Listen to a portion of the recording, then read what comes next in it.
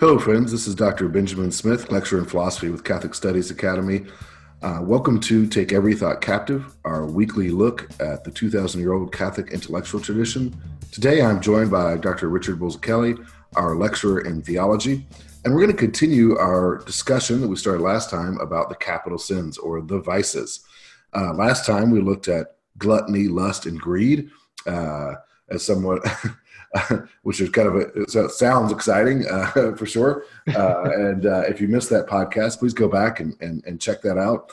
Dr. Boesel-Kelley and I thought it would be a good idea to talk about the vices or the capital sins right now, because we're in a time of Lent, which is a time of self-examination and purification, and reflecting on these ideas, these destructive and sinful patterns. We thought would be a good way of helping us grow in this time of self-denial and penitence.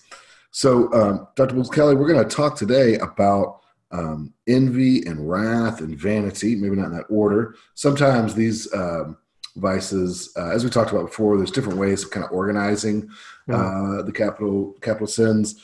Sometimes these are grouped together as kind of the social vices or the vices that involve other people. But let's start today with let's begin with envy. As we were talking about before the podcast began, envy is one of those that's kind of like cowardice. Nobody's like, yeah, man, I'm really envious, right? Like people might boast of certain sins like lust, right, or something like that, or maybe even gluttony in certain circumstances. But nobody boasts about being envious. It's really kind of a ugly sin, to use the old-fashioned Southern. Yeah, it always makes a person look small. That's right. Yeah. So why do you think? Yeah, why do you think that is? How does envy? Well, like why was envy included, do you think, in this list of capital sins? Well, it's funny because envy correlates largely with covetousness, right? And in the Ten Commandments, right, there is actually a sin of coveting. And now I want to reiterate a point that I made the last time, right, which is that if we think about these vices as vices, they're not acts; they're dispositions toward actions, right? The actual grievous sin, right, the grave sin of coveting one's spouse, right, a person's spouse or a person's property. These would be different sins. This would be a different thing, right, than just being envious. But the envious person is likely to commit those particular sins, right? So that's. But let's try to understand what those sins. Let's try to understand those sins, and it'll help, I think, to shed some light on what we mean by enviousness, right? So it's a funny thing that at the Ten Commandments, in the Ten Commandments, you start with what seems to be the worst sin of all, right? Which is not worshiping God, but worshiping a false god instead. Sure. Right. And then at the very end, you have this thing about coveting stuff, right? Coveting your neighbor's stuff. And you think, well, you're going through the list in descending order of importance, right? And that's a common way to think about the Ten Commandments. But even that last sin is a mortal sin, right? Sure. And so it can, you can go to hell for Right. So, but I like to think of it this way, right? That when you get to the very bottom of the list, you end up where you started from. So while on the surface it seems like it's hardly important, when you really look into it, it's actually very important, right? Okay. And one of the things that I talked about the last time was that for me, when I think about the capital sins, as a theologian, I'm most interested in what they say about our relationship with God. What do they disclose about our relationship with God? So if you look at the first commandment, right, you see that before God even begins to speak to the Israelites, he he reminds them of who he is. He's the God who led them out of Egypt. Right. He's the God who brings them freedom, right? And if they basically, he's saying to them, if you want to be free in the way that matters most, which is freedom of the spirit, right, then you won't turn to any other God, because I'm the God who makes people free. Right? Yeah, now, when you get down to the very bottom with this sin of envy, what's happening with the person is he's kind of looking at other people's blessings and he's not seeing his own. And this casts God in a sinister light, right? That God isn't like he's revealed in the Bible. He's not a giver. He's not generous. He's not provident. Right? Yeah. He doesn't care for me. And when I start to think about God that way, I'm basically calling God a liar. I'm turning him into something other than he is, right? Does that make sense to you? Absolutely. There's a psalm, I'm just trying to look it up now, but I'll just say, I don't remember exactly what psalm it is, but there's a psalm where the author says, my foot almost slipped. And when he starts talking about, when I saw, the wicked man flourishing, right? And I thought, oh man, like the Most High is unfair, right? You know, and it really, I mean, that's one of the things I love about the Psalms, just how honest and deep they are. But he's speaking to this situation, right? Where and then he remembered, oh yeah, right, here's the fate of the wicked, and But he was experiencing, in some ways, you could say, kind of what you're talking about, where he's like, look, I've been righteous, or at least I'm trying to keep the law, and there's this guy over here who's doesn't care about the law at all, and he's rich, and he's got a beautiful wife and fancy car, and everybody respects him. What about me, Lord? Like, it's kind of like an inverse version of the problem of evil, the way you're describing it. Yeah. Like, why does this guy get all the blessings? Right. It's funny too, because you see it, you see this actually, it's a big deal, this envy thing, right? It comes up in the story of the workers in the vineyard, when the master goes out to get help from morning, again at noon, and then at the very end of the day, right? And each time he goes to the marketplace and he gathers in all of those who were there, who were willing to work, right? Very end of the day, he gets these clowns who, like, they weren't there to be hired to begin with, right? And they show up at the end of the day. You get the idea that they just wanted to be able to tell their wives, we went to the market and nobody hired us. So they show up at the very end of the day, they get hired, and then they get the same pay as everybody else. And the response of the people who were there from morning was, what's going on? Why are they getting the same thing that we're getting? So the actual moral of the story, right? I mean, if you think about what is actually this thing saying, caution against envy, and what it's saying is, look, you act as if I'm favoring these people by blessing them in this way, but look at how you've been blessed.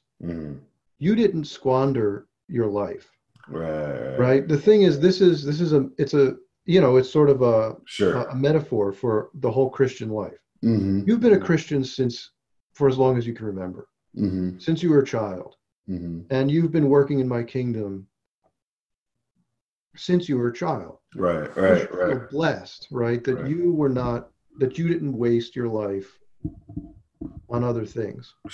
Right. Do you think that's applicable to, like, the elder brother and the prodigal son? Yeah, I do think so. It seemed like that would kind of fit. Yeah. Because he's always with his father, but he's all upset, about, having a party for his brother who's who messed up. That's right. And that's kind of his father's response too, right? Right. You're with me all the time. Everything I have is yours. But your brother was dead. Right? Like that's bad, isn't it? Yeah, That sure. he was dead. Yeah, absolutely. Um, uh, yeah, that's a good point. Yeah. So in that way, it's really kind of a envy is a kind of a criticism of God, right? The Yeah. way you're Uh-huh. describing it. So, Rich, from a philosophical view, you tell me kind of what you think about this, but the way Thomas describes it, it tends to be a kind of a violation or subversion, I guess I'd say, of kind of our friendship or civic friendship or social bonds, right? So it has a little more of a horizontal view, I think, in Thomas's development of it. So I think that if I remember correctly, his definition is it's the habitual or it's the habit of grieving, right, over the good of another. Yeah, that's right. Yeah. And it's Yeah. such an interesting thing, it's like somebody else is benefiting, and you, instead of celebrating or being maybe indifferent, you have this sense of sorrow, right? Like you're grieved that somebody else is doing well, which of course I don't think that's contradictory to what you were talking about. I think it's Uh-huh. sort of a different angle, right? Yeah, On yeah. it, maybe, No, and I think that's right. Yeah. it's sort of interesting when you talk about it that way, because it is kind of, if I was like, oh, Dr. Bulls Kelly got a promotion, or his book's doing well, that's like, right, Uh, and I was to say, oh, man, I was to sit around just being mad, yeah. right, or grieving over the fact that Dr. Bulls Kelly's book is doing well. Well, I mean, obviously, as a friend, that would be pretty, Yeah, that's pretty pathetic, right?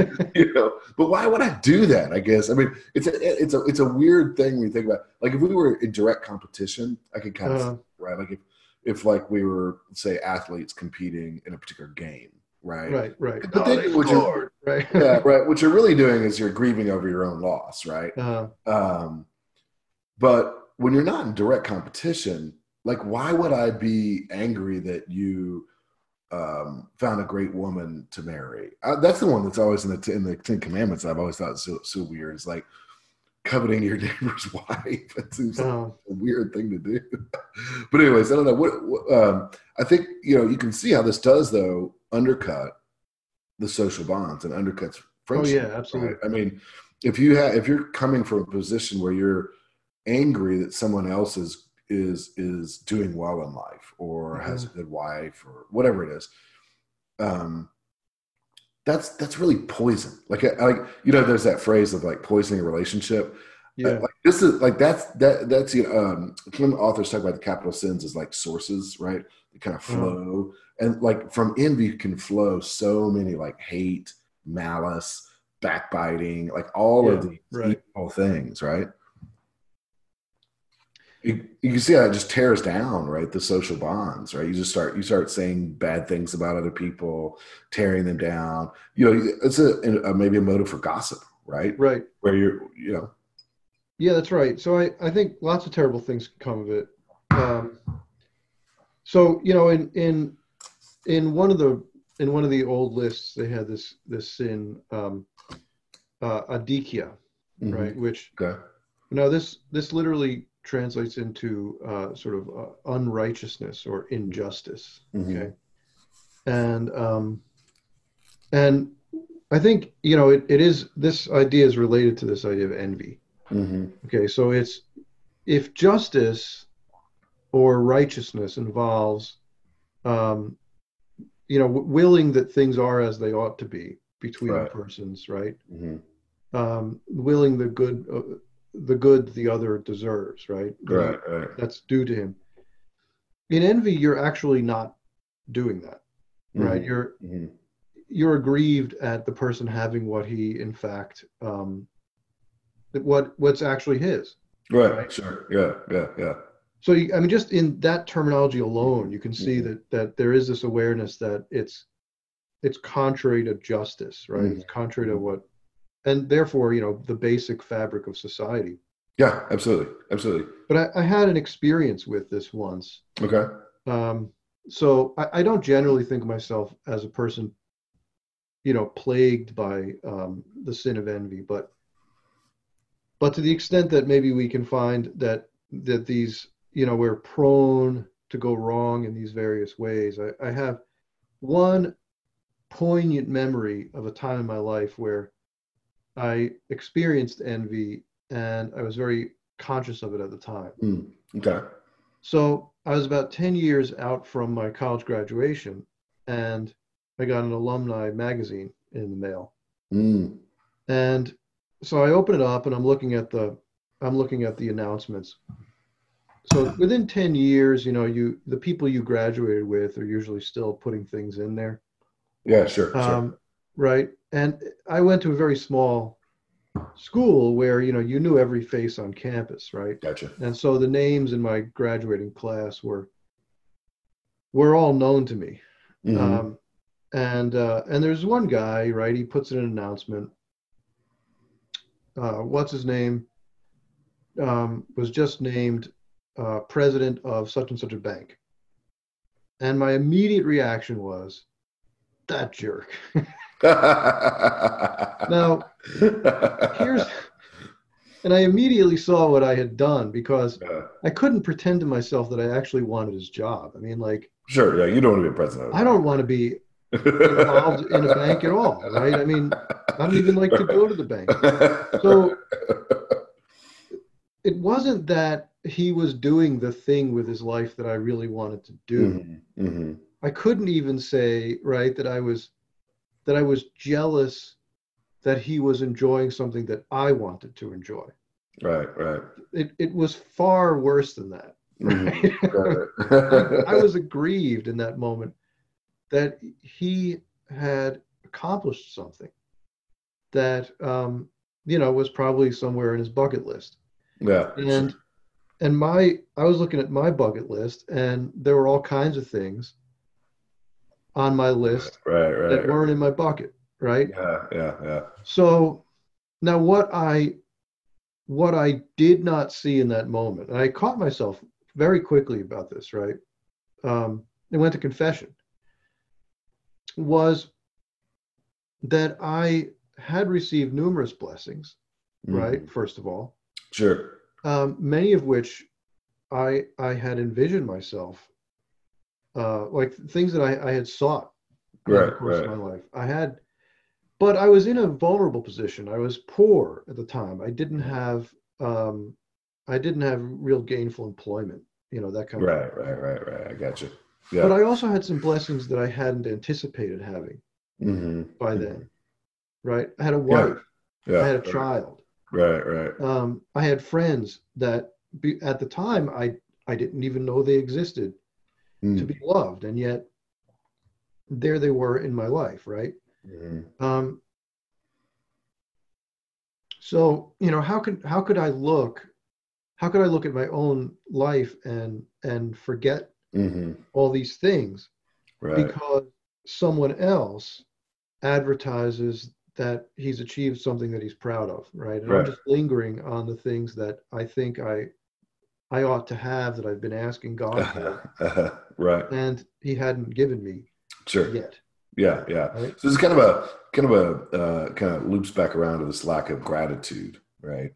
In a way that's important. It's funny. So I often tell, not often, but sometimes with my sons, I will tell them when they're angry about something or sorrowing about not having something they want, I'll bring up the point of say, well, let's be grateful for the good things we have rather than grieved over the few things that we lack, right? Which kind of gets at the matter. Oddly enough, Rich, I actually think this is going to sound really weird. I actually think Friedrich Nietzsche has some things to say about that, or at least to contribute to the conversation, that are actually quite interesting. He doesn't talk about envy directly. He talks about resentment. Yeah. Right. And I don't want to go too far into, because it's a really long conversation. But his basic view is that hatred is very often born of displaced self-loathing. And it's a really, actually, I think, interesting insight. Now, where he takes it, I think, is really problematic, of course. Mm-hmm. But I kind of think maybe envy has a little bit of that in it, like where you look at that other person and they've got this good, and in the light of the good that they have, you kind of loathe your own situation, right? Mm-hmm. And then that causes you, because it causes you that pain, right? It causes you to dislike and grieve over that person having the good. Yeah, that's right. What do you think about that? Yeah, that's right. So it turns out Max Scheler picks up on this mm-hmm. idea, right? Mm-hmm. And he takes it in a different direction than Nietzsche. Mm-hmm. So that's one of my, I'll give a plug for recommended reading, right? Mm-hmm. Mm-hmm. The person who wants to put in the time and effort, mm-hmm. Max Scheler's Resentiment. Mm-hmm. Okay? It's a great book. It's really an important book, actually, in my view. And it seemed, when I read that book, I would swear it was written yesterday. Yeah, right? I like to pair almost 100 years ago, but I like to pair it with Nietzsche's view, and to have Nietzsche and Max Scheler dueling. Well, Nietzsche's blaming Christians, right? Sure, and Scheler's like, dude, no, it's not Christians. Right. And in fact, he uses it as a critique of the rising tide of National Socialism and mm-hmm. communism in the world, right? Mm-hmm. But anyway, so the way he casts it, right? If you ask, well, why do we say resentment? Isn't that just a fancy way of saying resentment, mm-hmm. right? Actually, no, it's not, right? Mm-hmm. And there are many times when people will translate Wojtyła and have him say resentment, where in fact he's saying resentment. It literally means re-sentiment, right? Mm. It literally means that my sentiments toward things are changing. Mm-hmm. Okay, so think of it like reversed snobbery. Yeah. Okay, so this is what happens, like when a person says, it's the hoity-toity people who enjoy craft beer or something. Right? Meanwhile, you may have tasted craft beer once and you noted that, in fact, it was really good. Okay? But because you associate it now with these other people who are in some social position that you feel that you're deprived of participating in, mm-hmm. you now decide that craft beer is all fluff, right? That there's nothing to it. Right. And that real men drink Bud. Okay. So you've actually changed the way you feel about it. Right. To match the anger to which you feel entitled. Yeah. Because of your lack of being part of that group, right? Or having that status. Right. So it's sort of a sour grapesy kind of thing, right? Where you kind of say, I don't want to reduce it to sour grapes, but the sour grapes phenomenon is present in it, mm-hmm. right? That you look at this thing and you say, well, it's not so good. I'm not missing mm-hmm. anything. But we haven't gotten to the root of the issue. That mm-hmm. you are aggrieved by the prosperity of others. Yeah. I think sometimes you see this with people with respect to marriage, to be honest. I mean, I know it's going to sound harsh maybe to some folks, but like, when they can't find a spouse, or, like they've, gotten close maybe a couple times and they've fallen apart, then they start to build up kind of I've seen this, right? And when people, where they start to build up kind of a resentment, right? Yeah. Or a disdain for the institution. Yeah. Marriage isn't that great, blah, blah, blah, you're like, actually it says pretty early on in the Bible that. Yeah, right. We've had it for a long time. I keep going back to it. And by the way, you seem awfully bitter. That's right. Maybe what's going on here is envy, right? So yeah, and then all the sort of things that are born out of envy, just like I said, hatred, backbiting, libel, detraction. I think say in the workplace, I think this is where we kind of experience envy sometimes, right? Where you just start tearing, like, I don't know, you've probably been part of a conversation where somebody just starts tearing somebody else down, And you're just like, what's going on here? Like, why are we just heaping, like coals on this person? And at a certain point, you start to think, this is born of really envy. Like you're tearing this person down through detraction or libel is really your grief over their good. Yeah, and in fact, I mean, we should take this very seriously, because this is something we don't take very seriously today. Right, you're right. Especially if you're paying any attention at all to just the sound of things in the world right now. Detraction in Catholic tradition, right, is a really grievous sin. Sure. Yeah. And people today seem to engage in it all the time. Yeah. I mean, it's true. Like, if you're saying it's true, like, define detraction for us real quick, Rich.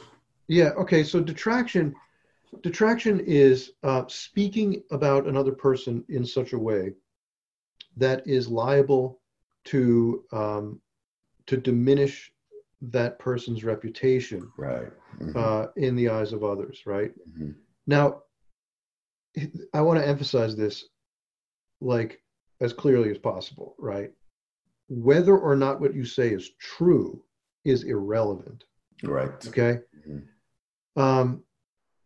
In Catholic thought, right, you simply must not deliberately undermine the reputation of another person when there is not a good cause to do so, right? That's key. So now, by that caveat is an important one, and I want to be very clear, because it's not this little, it's not leaving the door ajar so that we can push it all the way open whenever we want. Right. What I mean is, I mean, there are times when you have to disclose something to another person. Sure. About someone, right? Because, like, let's say somebody's notoriously dangerous and conniving or something, right? You may have to caution people about dealing with that person, okay? Right. But I think if we're really going to be honest with ourselves, we would recognize that the conditions under which that was really necessary to do are very seldom realized, right? Most of the time it's not necessary for us to disclose something we know. And it's certainly, like, it's not necessary for you to tell someone what this guy did in high school or something. Right. Like, that's completely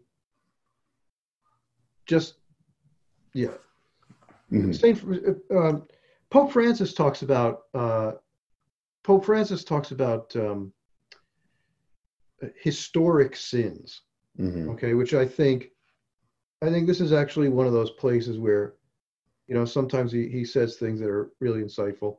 And one of the things here is sins that have just things that people did in their past lives, right? I mean, things that people did when many, many years ago, decades ago, perhaps, when they were young. And they've gone on to live different lives since then. There's nothing to be gained in dredging it up, right? There's no moral cause to do that. Right. Yeah. That's what you're saying. Yeah. So that again points to the value of reputation, right? That is the good opinion, or at least the decent opinion of others, affects our lives, right? Yeah. In important ways. Now, I think the kind of complementary vice, right, which involves not taking away reputation, but an excessive care for reputation, would be something like vanity or vainglory, where you have an excessive or distorted attachment, excuse me, to the praise or esteem of others, right? So can you talk a little bit, Rich, about vanity? Is vanity just, girls looking in the mirror too long at themselves, or is like, are as a girl who's considered worried about being pretty, is she being vain necessarily? Well, I mean, I think one might find displayed there, evidence of a propensity toward vanity, right? But I think a teenage girl looking in the mirror is more like a teenage girl looking in the mirror. I mean, I think it's just sort of the natural Sure. thing at this to know that one is attractive, right? Mm-hmm. But as we talked about the last time, right? The seven deadly sins often involve distortions of natural goods. Right. There's nothing like evil about wanting to know that one is capable of attracting the attention of the opposite sex. Right, sure. Right. Sure. Because in fact, being able to do that is the road to marriage. Right. And marriage is a good bona thing. monestum. Yeah, right. Absolutely. So, but there's a falseness to vanity, right? Mm-hmm. And that's sort of like the guy who he wants people to perceive him in kind of his idealized way, right? Rather than as he really is. And now, granted, right? There's a line here too, because obviously, why would there be a sin? Why would there be a sin involved in undermining a person's reputation, even by speaking the truth, if it were not the case that we do rightly conceal certain things, right, that are not fit for public consumption? Sure. And we always put our best foot forward, and that makes good sense. Right. In the social sphere, right? I mean, right. And even like a person who intermittently sins, right? We dispense with that problem in a sacrament, and we seal that sacrament with the utmost secrecy, right? Right. Yeah. Except for in Australia. Right. And and we figure that's, you don't have to disclose to everybody, like you don't have to make a confession of every sin you've ever committed every time you introduce yourself to somebody, right? Right. We're not asking anybody to do that. How weird. I mean, like, just think about how weird and distorting and awkward that would be, right? I mean, it would just, again, like the social bonds and friendship would get really weird. Right. Like we might confess some of our sins to our close friends, right? But it's different, right, than what you're talking about. Yeah. So, I mean, it can't be sinful, right? It just can't. We can't be talking about this idea that I would prefer people to see me as the man that I strive in my daily life to be, but imperfectly achieve, right? Right. But I think that we can perceive that there's a point at which I'm really distorting the picture of who I am, right? Interesting. Yeah. So, extreme examples, right? I might pretend to be something that I'm not. I might claim to possess degrees that I don't possess. Or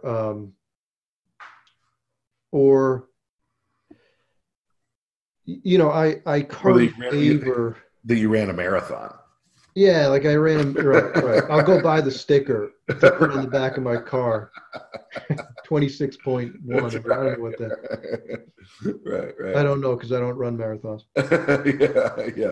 Yeah. I run only when there's danger of death.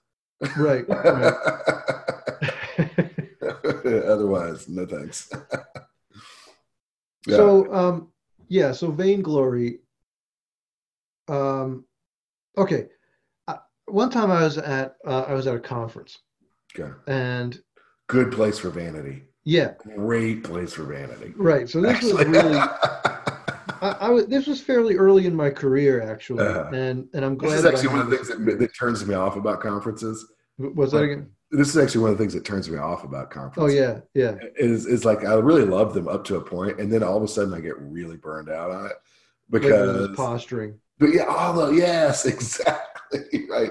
I mean, you talk about like nerd competition for being the nerdiest guy in the room. You Right. know, good grief. Anyways, go Yeah. ahead, Rich. Sorry. Well, I'm glad I had this experience actually. I Mm-hmm. mean, glad it did involve somebody, I think, um, displaying this sin, but I'm Sure, glad that sure. I was able to see it. Touch something. Like, Yeah. yeah. I mean, so I was at this conference, and there was this guy who was relative. He was pretty young. I mean, he was like maybe younger than I was at the time, and he was one of the speakers, and it was one of these conferences like at Ave Maria University where they invite all the people, right? There's no like call for papers. They just invite Gotcha. the people. Sure. And I was there to listen. And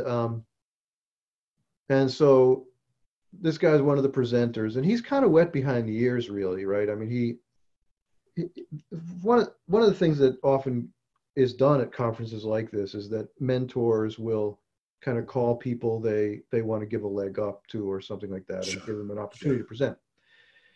So I think that's where this guy was coming from, and he was really, as I remember, he was really enjoying the fact that he was one of the names on the roster. And you've never seen a dude as affected as this guy before. I mean, literally, I'm not exaggerating. Okay, um, he would like you'd be trying to have a normal conversation about some idea in philosophy, and he's like, what can I say? Okay. He's like literally, like that's actually. So I thought to myself, all right, uh, okay. So, I mean, um, I know you want people to perceive you as erudite and all this, but I mean, you're going way, way overboard here. sure, sure, sure. Yeah, yeah, yeah. I mean, I think what you see there, right, is a distorted sense of the value of reputation Uh, or praise. I think it's really funny in our culture right now, Rich. I think if I was to ask people, do you think that praise is important or that honor is important, right? uh, I think they would tend to say no. they would say Yeah, it, but that's not what they think. that's not what they think. Yeah, it's not how they act, and it's really interesting. I think this is one that like goes deeply to an Aristotelian insight, right, about us Uh, being social animals. That we do care what other people think about us. We do care about praise. We do care about our fellows esteeming us. uh, And I think up to a certain point, actually, that's kind of good, right? Like I actually think that wanting to be praised for praiseworthy things. Now, this sounds a uh, little weird to our modern ears, right? But wanting to be praised for praiseworthy things is not intrinsically evil, right? In fact, it yeah. might compel you to courage, to duty, to all That's sorts right. of things that are truly laudable, right? Now, unfortunately, we live in a vicious society, so Yeah. we don't tend to praise the right things. Well, sometimes we Um, praise people right into bad things. that's right, exactly. Right. Yeah. But it's Mm, interesting. mm, Um, Cassian talks about vanity this way, right? Where mm, he says that it can it can sort of keep people in check, right? mm, mm, He notices that monks in the Cenobia, mm, the communal setting, right? mm, Um, he says that they um, they can fast for a really long time, mm. right? And they can put up with all kinds of asceticism, but Right. then when they go out into the desert as hermits, uh, they start feeling the hunger, like before the day is over. sure. And he says, why is this the case? Mm-hmm. right? Well, the reason is that they've got all these other people watching them, and they want to appear good in their eyes. Mm-hmm. So Cassian notes that vanity, though it is a vice, Mm-hmm. um, can be turned to a good purpose, right? It can be kind of used against itself, Mm-hmm. and inspire people to be better versions of themselves. Because here's the catch: they want to be perceived that way, and the only way to be perceived that way is actually to be that way. Right, Right? right. Right? Yeah, yeah. When they're under the watchful eyes of others. But Mm-hmm. I think Mm-hmm. one of the interesting things is what becomes of a person when he's by himself, when no one is there to Sure. see. And Right. I think that this is where you get to what's, I think, maybe really at issue with vanity. Um, the person whose opinion of me I should care about the most is God's, right? Right. Mm-hmm. I mean, I should care what God thinks about me more than I care about what anyone else thinks about me, right? Mm-hmm. And this is with Jesus in. Rich, God loves everybody the same. So, I mean, that, he's just the universal affirmer. Yeah. So, what are you talking about? yeah, He loves me. He right. thinks I'm great. I He mean, I wants do me to think have my God second loves tag. everyone, Right.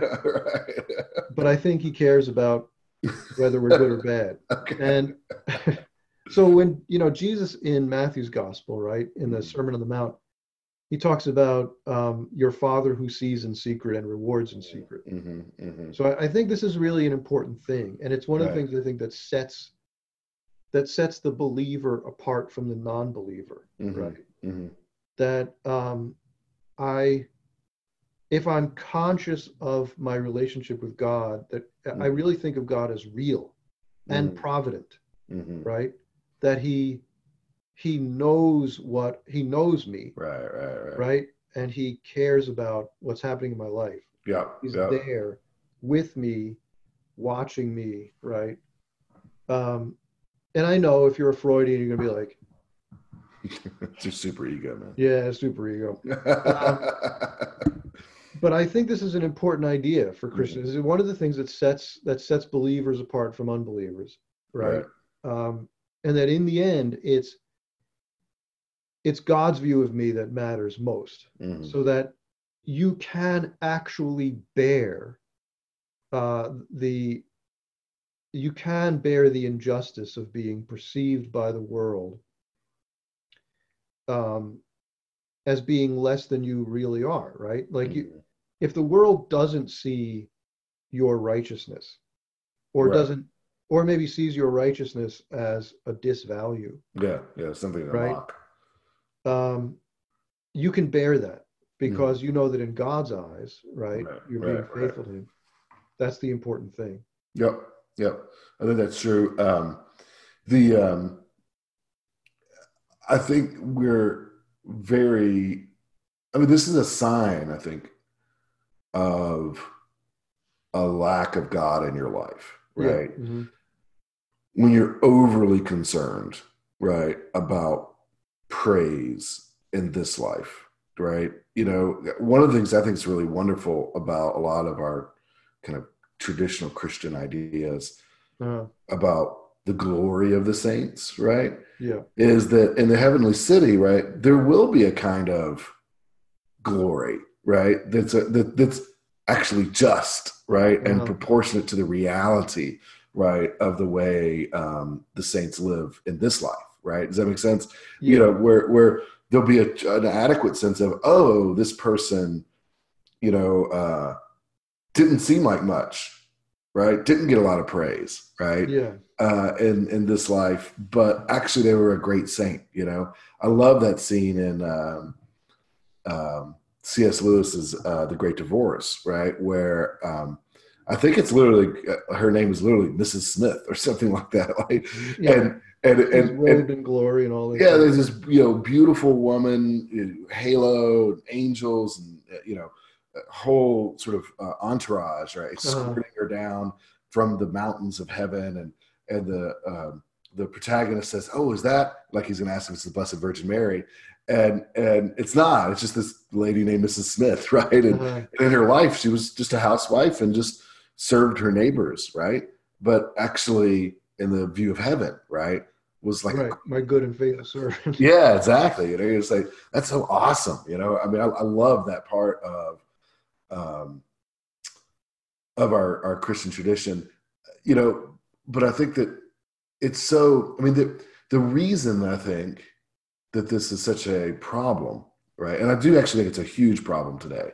Um, and I think it's almost more of a huge problem because we don't believe that we have this problem, right? Yeah. Right. Like we don't think of honor or seeking praise as a big thing, but actually it's huge. And I'll say this, I think there's a part of us as social animals that we literally feel pleasure when we're praised by others, right? That's well documented, actually. Yeah, I mean, it's been studied by sociologists. Yeah, I mean, it's interesting, right? Like we get a award or somebody praises us, we literally, I think, in the body have a feeling of pleasure. Yeah, dopamine releases and all that. Yeah, exactly. And so I think, I mean, if you look at Facebook, I mean, this is just the most obvious example of this, right? Like Facebook is a vanity machine, right? Yes. It exists in order to show off how pretty your wife is. It exists in order to show off your fancy vacation, your car, your blah, blah, blah. And I just want to say to Christians, like, stop it. Like, just stop. Like, stop posting how great your life is, right? Because what you want are literally these thumbs up, likes, blah, blah, blah, blah, right? That's right. So people, so this is interesting because I was thinking along these lines, actually, right? And that is that people go on a quest. It's obvious that we care about this thing, right? That we care about praise, because a huge proportion of the people in our society think much of the day about how many likes they get they happen to be in, and right? Like, it matters a lot to them. Sure. How many people have friended you, and how many people have liked this post or that post, how many, and then they despair over the lack of such things. So studies have been done repeatedly, right, in recent years, showing that people get really depressed actually through the use of social media, right? It's interesting that they're kind of the downside of vanity, right? Right. The downside of vanity is that there's really no payoff. It's just satisfaction. There's no end to it, right? Yeah, because, well, first of all, you're seeking praise, right, for, again, a kind of falsehood, right? It is a distorted picture of you, and in the end, it's hard to really feel satisfied. Sure. When you look at what you know to be the truth about yourself, and you compare it to this false picture, and then you look at all these other people's lives doing exactly the same thing you're doing, but you don't think about it as being false. You think about it as being the way their lives really are. Sure, right. But let me make another point about this, where we say, okay, this is what I think is really kind of dark and insidious. People will say they don't care about the praise of others. Obviously false. They'll say that they don't care about honor or anything, right? But think about what they're actually driving at, okay?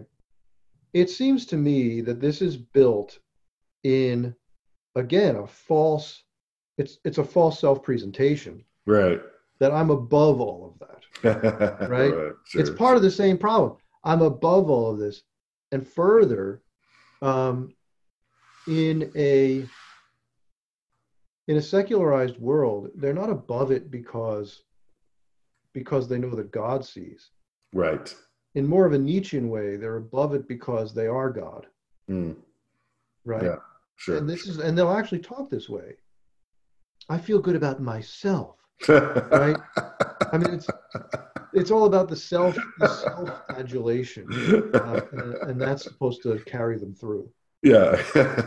I mean, it's interesting to me, Rich. I'm very I'm very interested in, I mean, given my area, you know, of scholarship, you know, in political philosophy, history, military kind of ethics, things, you know, military history, things of that nature. And so I have a pretty high regard for honor-loving societies in a way. And it's interesting when you look at the ancient philosophers, right? They recognize this as a powerful motive. It's interesting, right? Like that the honor-loving man is better than the merely pleasure-loving, right? Because the honor-loving will give up, right, certain pleasures, will do brave deeds, that sort of thing. And maybe a good sense of honor, because like I always like to contrast honor with self-esteem, right? Yeah. Because in the older societies, honor was a self-appraisal, right? A positive self-appraisal based on reality, right? Like I have a good character, I have defended the tribe, you know, I have, you know, etc. And so I have a feeling of self-affirmation based on the reality, right? Self-esteem in our contemporary setting is not based on anything like that at all. It's just based on affirming yourself to affirm yourself, right? Right. You know? Now, interestingly, though, I think from a Christian perspective, right, as much as I kind of like the honor-loving kind of ethos a little bit, I think from a Christian perspective, that even gets torn down a little bit, right? Like I think from an Augustinian, right, kind of, you know, perspective, Augustine knows the Romans, right? He is a Roman, right? And the Romans are honor-loving people, man. Like they're builders, they're warriors, they're statesmen, they're honor lovers, right? But he recognizes that even their virtues, right, as he famously calls them, are splendid vices, right? That there's a kind of, even as much as we might put the honor-loving man above the merely decadent, right? At the same time, there's like, you're actually not that good, not as good as you think you are. Right. You know, so I don't know. What do you think about that, Rich? Well, yeah. So I agree. But I think there's an insight here, right? Which is that there's a reason that we admire societies that are driven by honor, right? We ought, in fact, I think, to admire such societies because they tend to produce great men, right? I mean, they do, it seems to me, produce great men. I'm not talking about necessarily saints, but I mean that people do great things in such societies, right? They fight the fight, they make great sacrifices and so forth, right? And it's hard to deny that. Who can they build Rome? Yeah, right. And I mean, who could look at, you know, the stories of the great heroes in these various cultures and not think there's a guy with a backbone, right? There's a guy who, I mean, that's a man or something. Right. But I think in Christianity, once again, while yes, it is actually justice, right? For me to recognize the achievements of another, right? Or something, right? Or the virtue of another. I should look at a person and honor him if in fact he's worthy of honor. Right. But the goal in Christianity is not to receive the honor. The goal in Christianity is to be honorable, right? If you see what I mean. Sure. The bonum honestum for the Christian here is that I am one worthy of honor, whether I'm actually honored by another person or not. Does that make sense? Yeah, I think so. And just to take it maybe a step further is, you know, honoring God, right? Yeah. You know, like the not honoring, or I mean, obviously we should honor the honorable in our own societies and our own lives. That's correct and right and good. But more than that, obviously we should honor God, right? Like that God is the one who deserves the greatest praise and esteem and so forth, obviously. Right. Yeah. But taking the thing back around to the envy thing, though. One of the things I find interesting about our society and deeply disturbing is that not only do we not honor those who are honorable, Mm-hmm. but we do two other things. We honor those who are dishonorable, Sure, sure. often, right? Mm-hmm. And we dishonor those who are honorable. Yeah, right. Yeah, absolutely. Yeah, and it's a deep distortion. And you know, when you're thinking about vanity as a disordered desire for praise or a disordered interest or engagement with praise, yeah, I mean, yeah, obviously honoring and praising that which is not praiseworthy, right, is the worst. And you know, you just our celebrity culture. I mean, good grief, you know, people are honored and praised for, you know, basically being lascivious. I mean, just being awful, salacious, immodest people, you know, and boastful and self-righteous and all this other stuff. Yeah. It's really actually remarkable. Well, you know, we were going to talk about wrath, but we're running out of time here. It's interesting just how much envy and vanity are connected to each other, and just how much there is to talk about there. Like, I mean, yeah, brings out like the depth of our sociability, like how we're tied together, and how easily that gets distorted and how deeply that can start to fall apart, right? So, you know, in this time of Lent where we're reflecting, and it's good to reflect, right, on the role of envy and vanity in our own lives, the way we treat others, the way we regard others, the way others regard us. I think it's a lot of food for thought there. Rich, do you have any final short, quick thought? Yeah, I think, well, first of all, we should be reminded, right, of the desire to cultivate the virtue of humility, which is not to be understood, right, as self-bashing, but instead the cultivation of an honest self-appraisal. And with an awareness, right, that you're a creature of God, wholly dependent upon him. Right. And the other thing is, I think, when you think about Lent, right, the acts of self-denial in Lent are just the remedy for vainglory and envy, right? Right. We can, you know, we can kind of cultivate a disposition to care less about how we appear in the eyes of others. Sure. Care more about how others appear in the eyes of others, right?